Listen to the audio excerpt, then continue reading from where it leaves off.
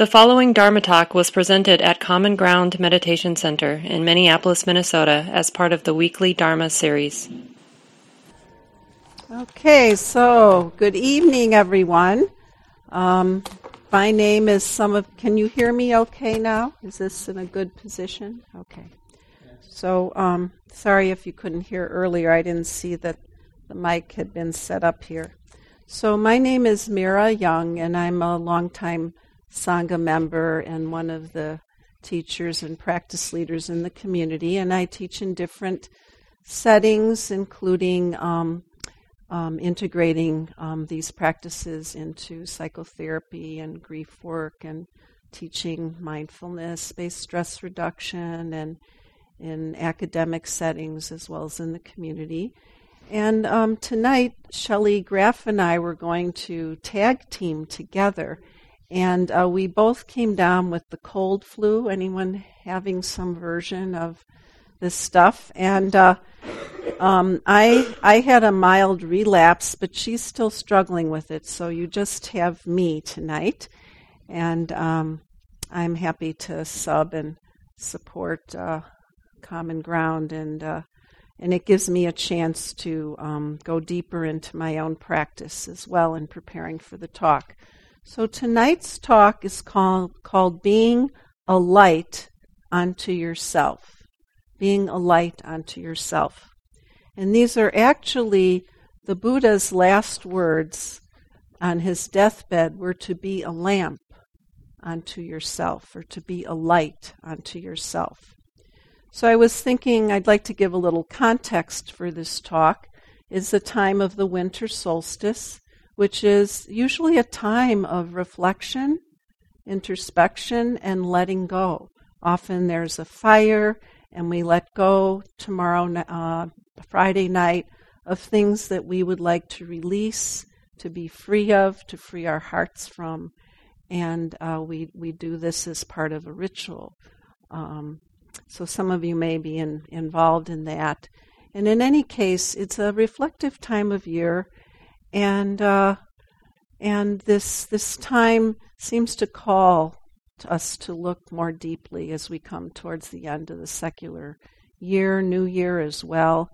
And I was at a kirtan, which is a celebration of Rumi's birthday on Sunday, and the name of the group was Wild Moon Bhaktas, and there was tabla and sitar and vocals and different instruments. And it just kind of spontaneous arose. Some friends were going, and I decided to go. Even though I was still recovering from this cold. And there was a sharing of people took turns coming up and reading Rumi. And it felt like this bath of light and love and community in the midst of this time of year, and with so much painful political and geological and war, and hearing the stories and seeing the images coming out of Yemen. I mean, just a lot of brokenheartedness.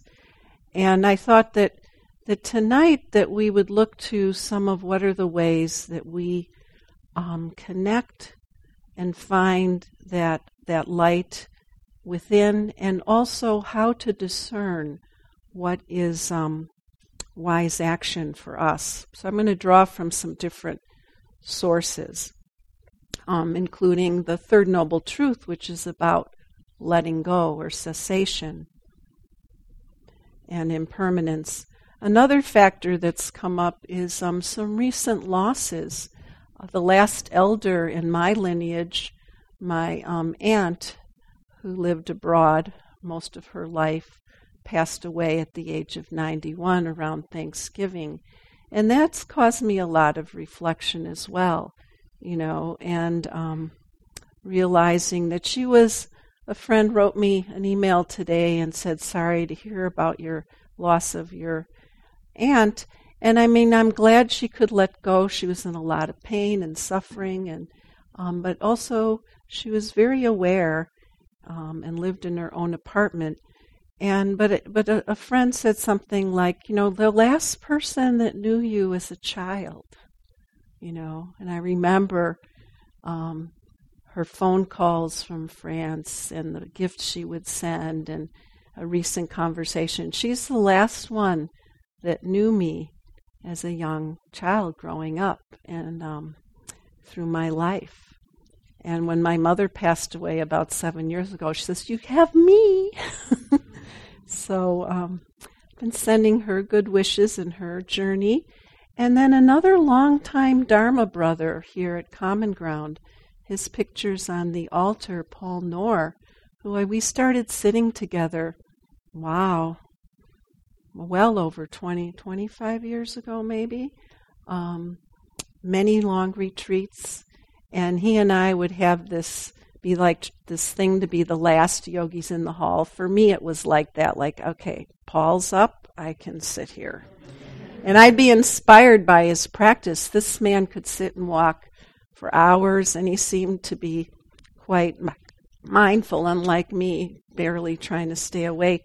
But I really appreciated Paul, and even though he no longer lived here, I just feel gratitude. And so, just seeing the impermanence, beings passing away, and knowing that we are all here for who knows how long. So the Buddha said, "Be a light unto yourself. Betake yourselves to no external refuge. Hold fast to the truth. Look not for refuge to anyone beside yourself." In his last days on earth, the Buddha told his beloved disciple Ananda, "Be a lamp unto yourself." The Buddha was telling Ananda that he too has the potential to awaken and be free in any moment of his life. He was telling us all. He's telling us all that we all have the potential to awaken at any moment in our life. He was, from the Buddha's words in the Udana, he said, "Just as all the great oceans of the world have one taste, the taste of salt, so do the teachings of the Dhamma, but one taste, the taste of freedom." So I'd like to share most of the poem by Mary Oliver called The Buddha's Last Instructions. "Make of yourself a light," said the Buddha before he died.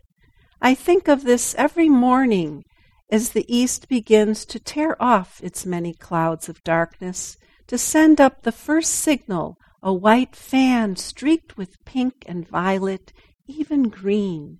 As an old man, he lay down between two sala trees, and he might have said anything, knowing it was his final hour.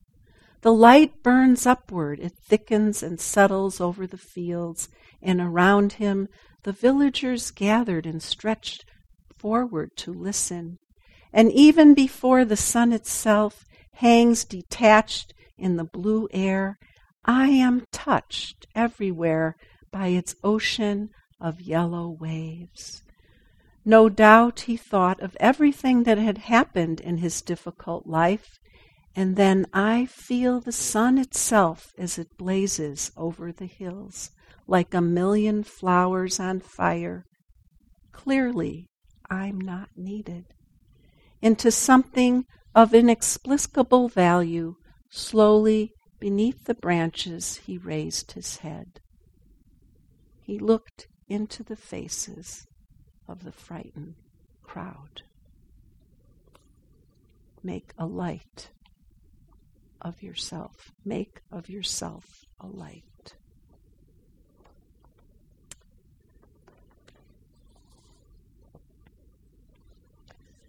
So I don't know if any of you have heard the term, and I don't know if I'm pronouncing it correctly, that Gandhi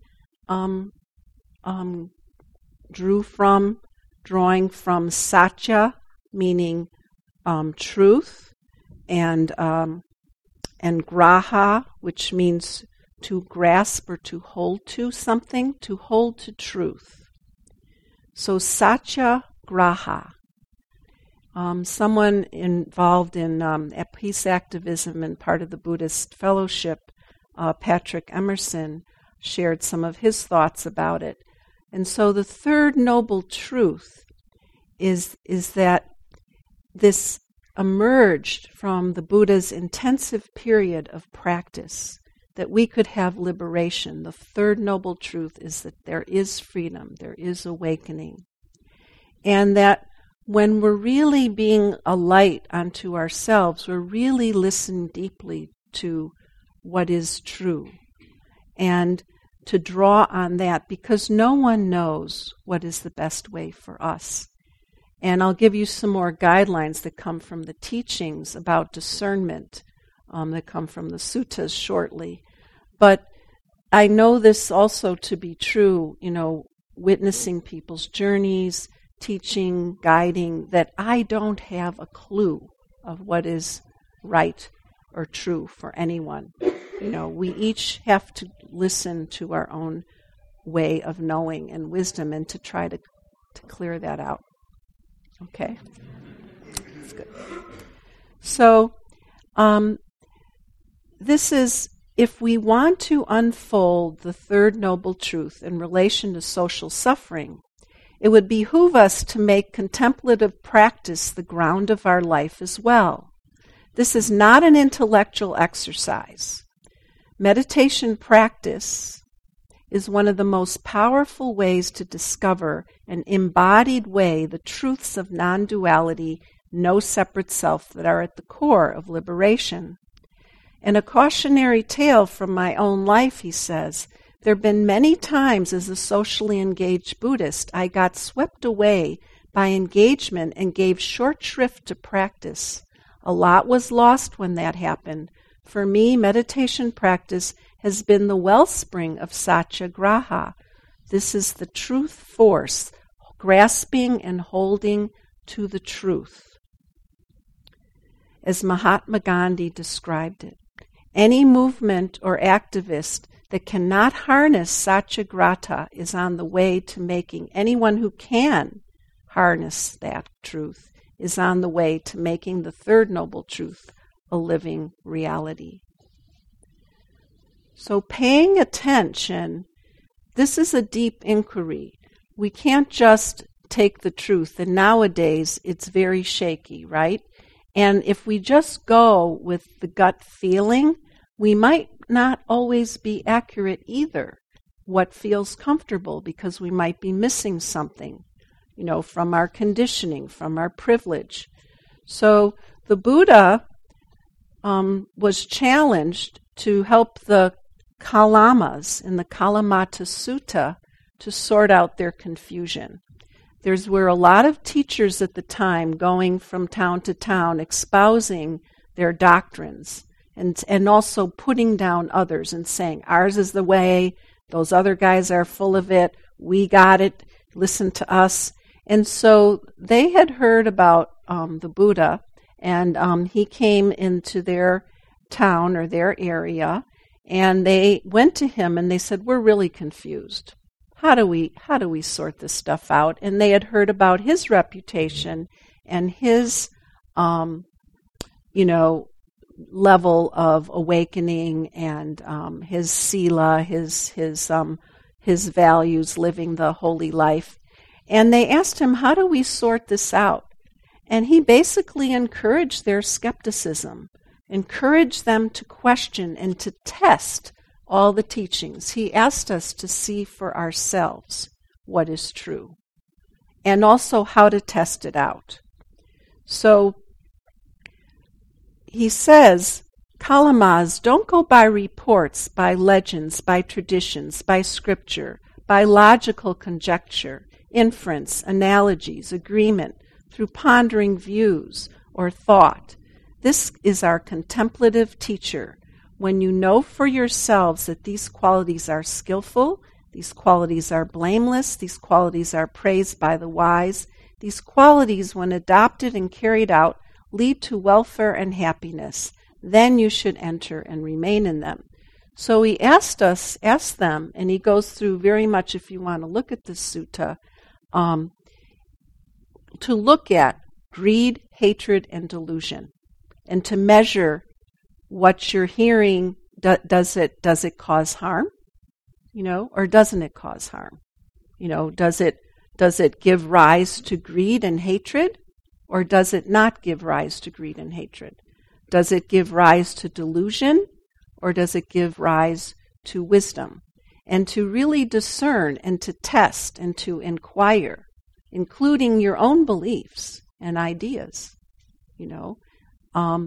and then also to rely on wise sources. Doesn't always have to be an elder. I learn a lot from my younger colleagues and fellow practitioners where those spots are that I'm not seeing.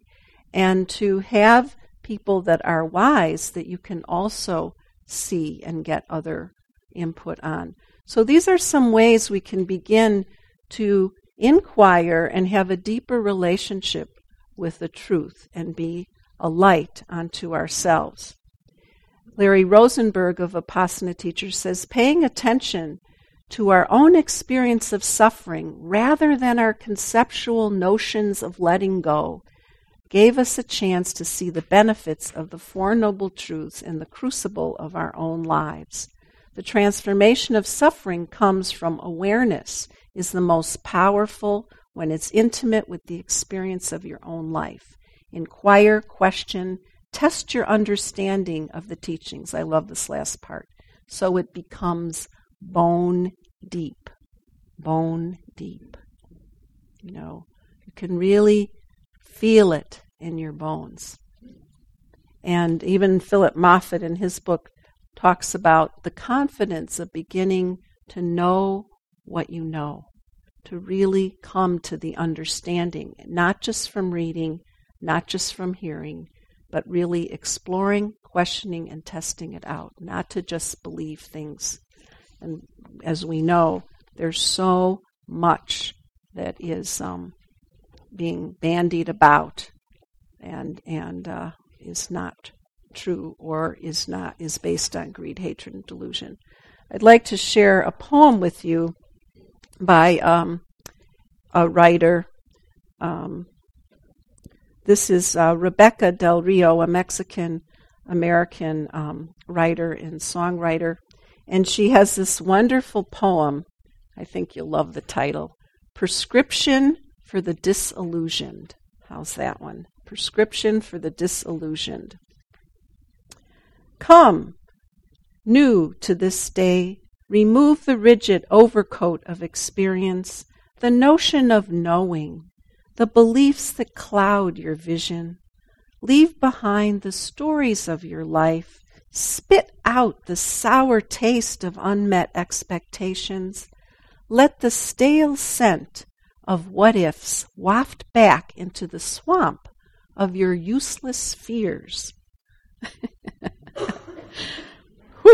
Arrive curious, without the armor of certainty, the plans and the planned results of the life you imagined. Live the life you choose that chooses you, new every breath, every blink of your astonished eyes. Oh, thank you, Rebecca.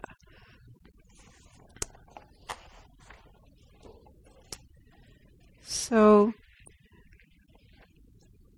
again and again, the Buddha returned to the concept of freedom and liberation as essential for our ability to find some kind of relief or release from suffering of life. We must, in some way, release our own captive hearts and minds. It is through compassion and loving kindness that this is the way to relieve suffering, opening the grasping, clinging hand and releasing what is holding us in its grip. So letting go, this letting go, cessation. What is cessation for you? What is this radical letting go of the Third Noble Truth? So I'd like to share something from Philip Moffat on the Third Noble Truth. Imagine your mind totally free of craving, ill will, and delusion.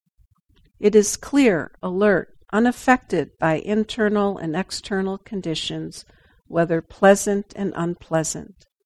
The liberated mind state is what comes with the realization of the third noble truth.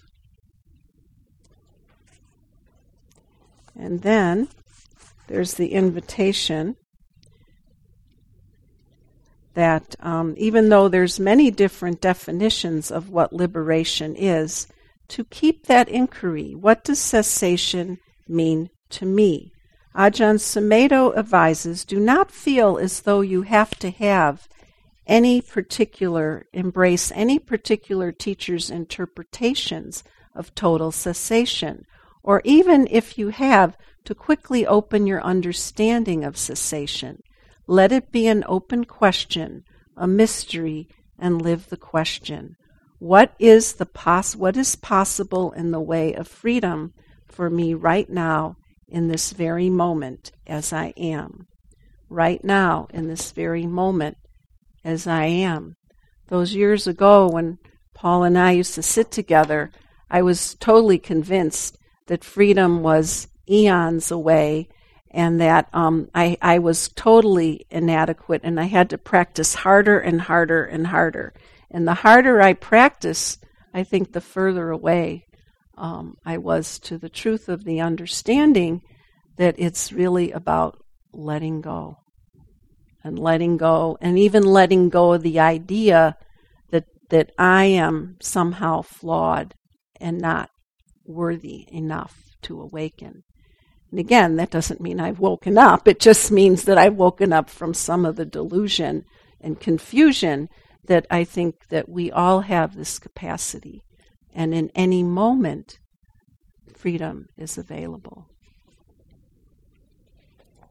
So one of the issues I want to address on this journey also has to do with race.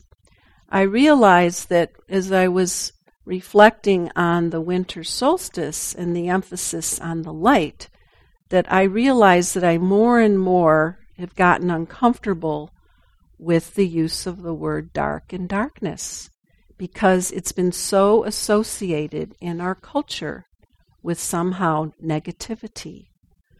And that for me, that this time where the days are the shortest and we have this opportunity to deepen is a kind of a positive experience, even though vitamin D is helpful, right? Can be depressing. It was sure gray today. But, just this sense of how to use the language. And I've really, as you can maybe see, is that I've been avoiding using this word most of this talk. So I did some research on it, and it's amazing what arose. So this was from an article by a UU minister in Maryland named Carl Gregg, and then I found some other writings. And he said that the cold, dark days of winter, the barren branches of the trees in our northern hemisphere invite us to see the virtues of stillness, of patience, of waiting for new life and hope. Albert Camus said, "In the depth of winter, I finally learned that within me there lay invincible summer." And yet, in this country, we are in a season of tragic reminders of pervasive racial injustice. And as we continue to reflect on the meaning of winter solstice, this darkest day of the year, experiment with the spirituality of winter, we can talk about the conscious and unconscious associations with words such as dark, night, and black, and then goes on to list all of those black associations that are so racially charged in our culture, like black male, black mood, black-hearted, black market, right?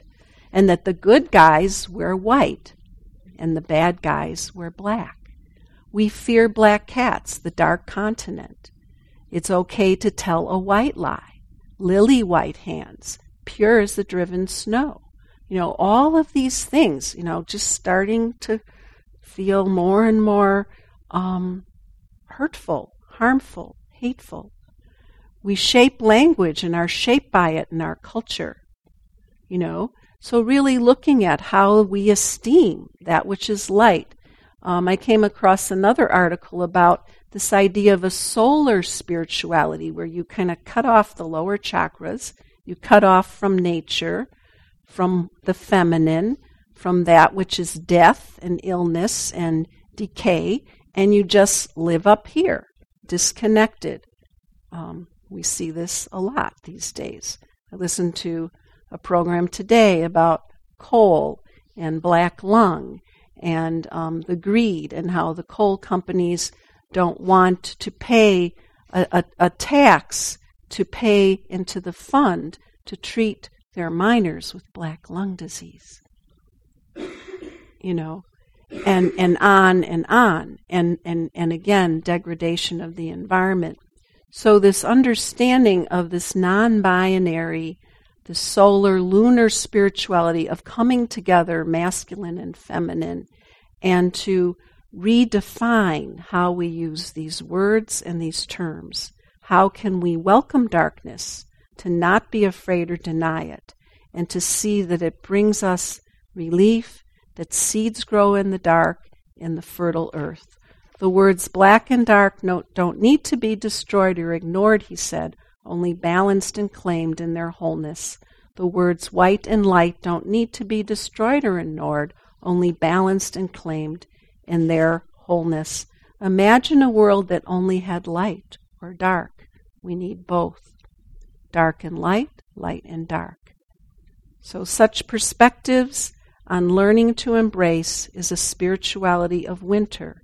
Darkness, silence, and stillness may be more important than ever at these times.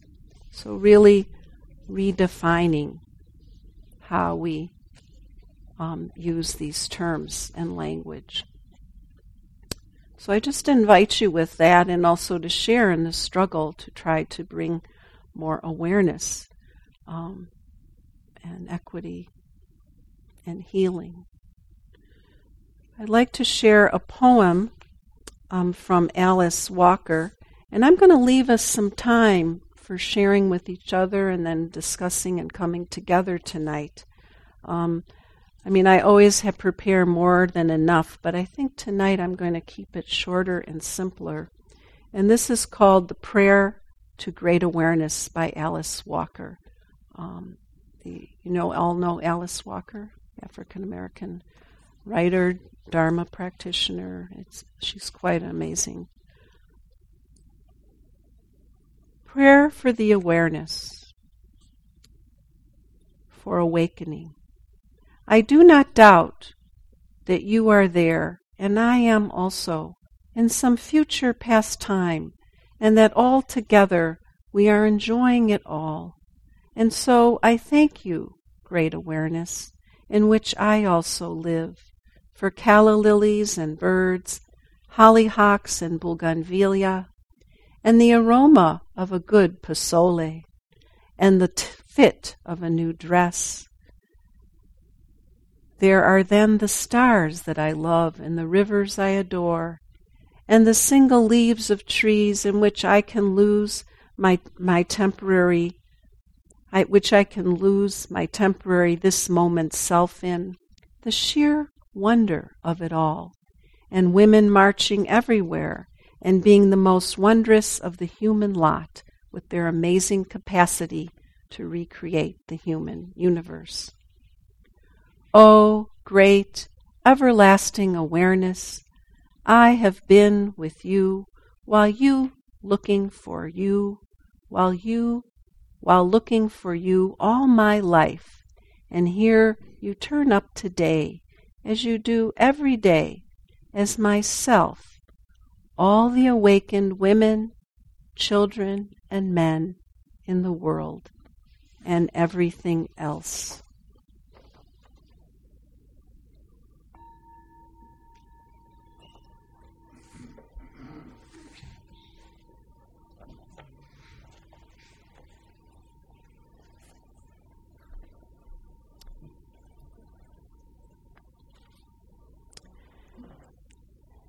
So let's sit, and I'm going to invite you to take a few moments, and I will, since I started talking about Rumi, I will read one little Rumi poem at this time called Bird Wings.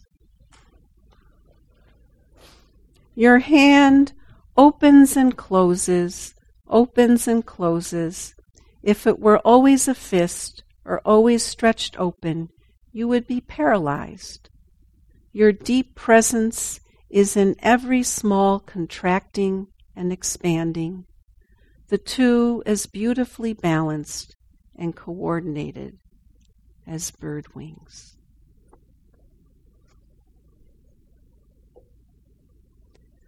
What does cessation, letting go, mean for you?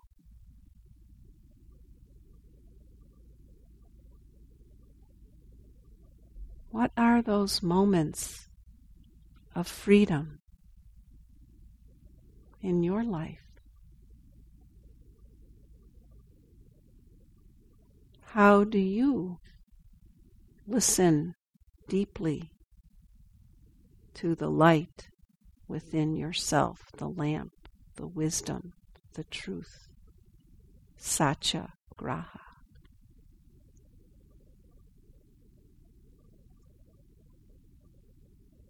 How do you embrace and go dark into the silence, the unknowing?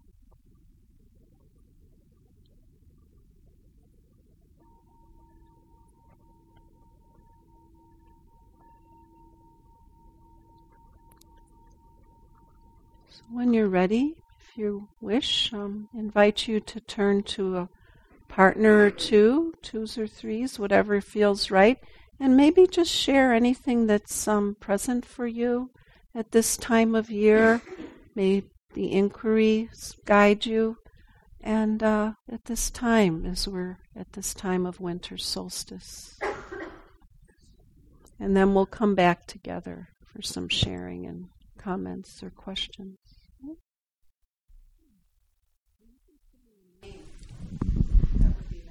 Thank you. I'm Michael, and I guess we went down lots of threads, but we kind of were initially starting and we're kind of like talking about the juxtaposition between, like you were talking about earlier, letting go and mentioning the solstice, and it was in the poem of talking about learning from the barren trees, and this is a time to be patient, and we were kind of looking at the juxtaposition of that between kind of the mania of the holiday season right now in this the dominant culture of Christmas shopping and gift giving and all that madness, in my opinion, and it being really kind of grateful to, or me being grateful to be able to see the other side of the coin, I think.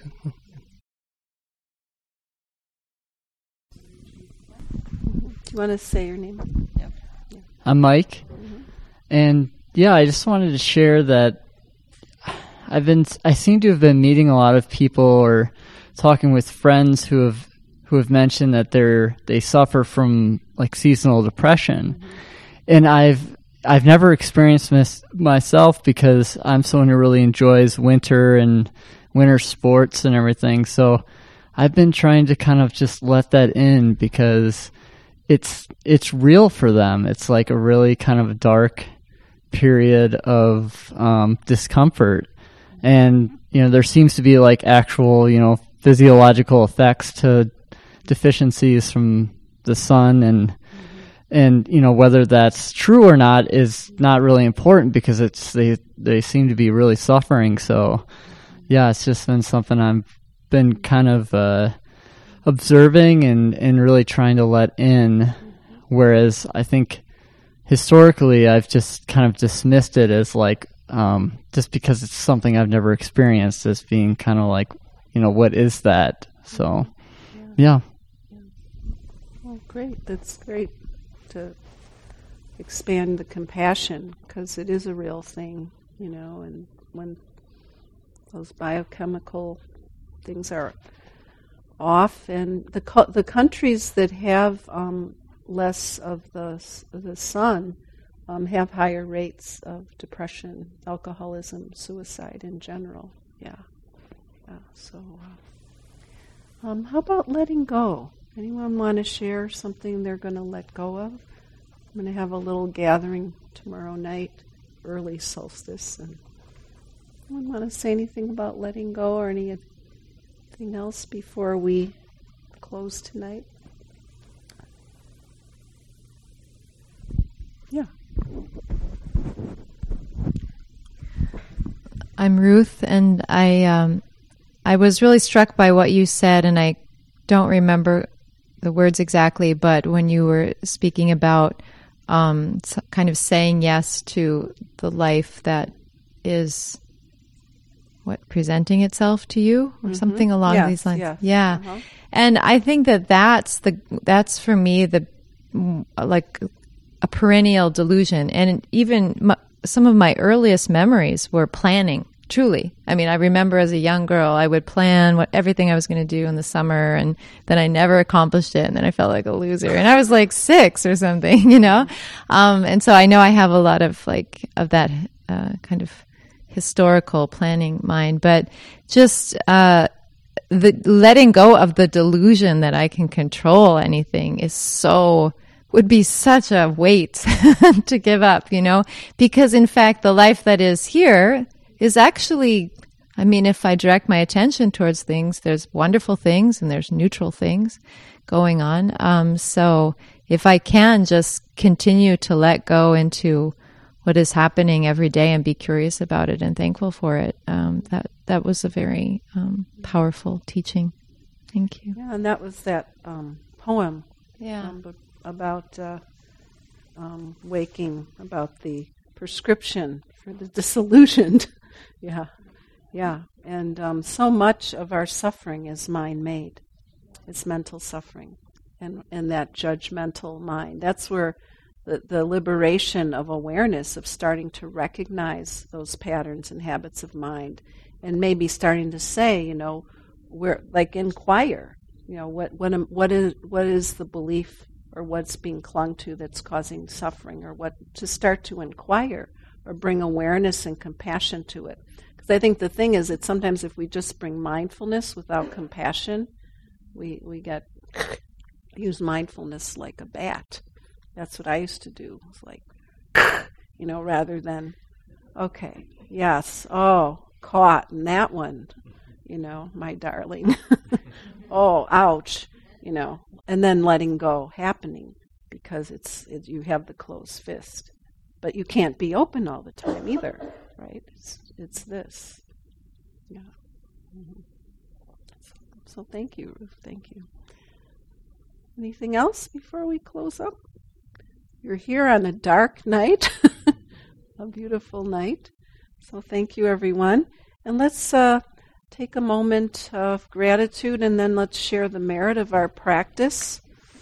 And through this season and through, you know, really sharing the values, the wholesome values of the Dharma, to support each other, you know, at such turbulent times, and where there's so many untruths and perpetuated as truths, and how to really find those people, places, and ways to ground ourselves amidst them all, and to continue to inquire and be a light, a lamp unto yourself. So let's just sit and connect with our desire for liberation and freedom, and share the merit, the blessings of our lives and our practice with one another and all beings, near and dear and far and wide. You can bring people and places to mind if you wish.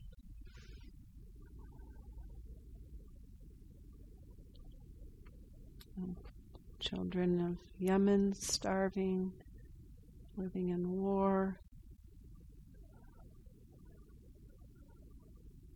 People here that are transitioning from the homeless camp nearby.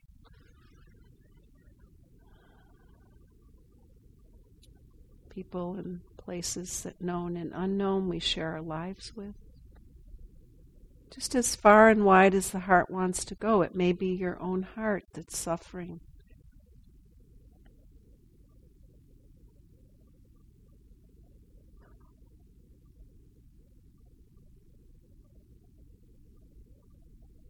And then radiating out the loving kindness in all directions.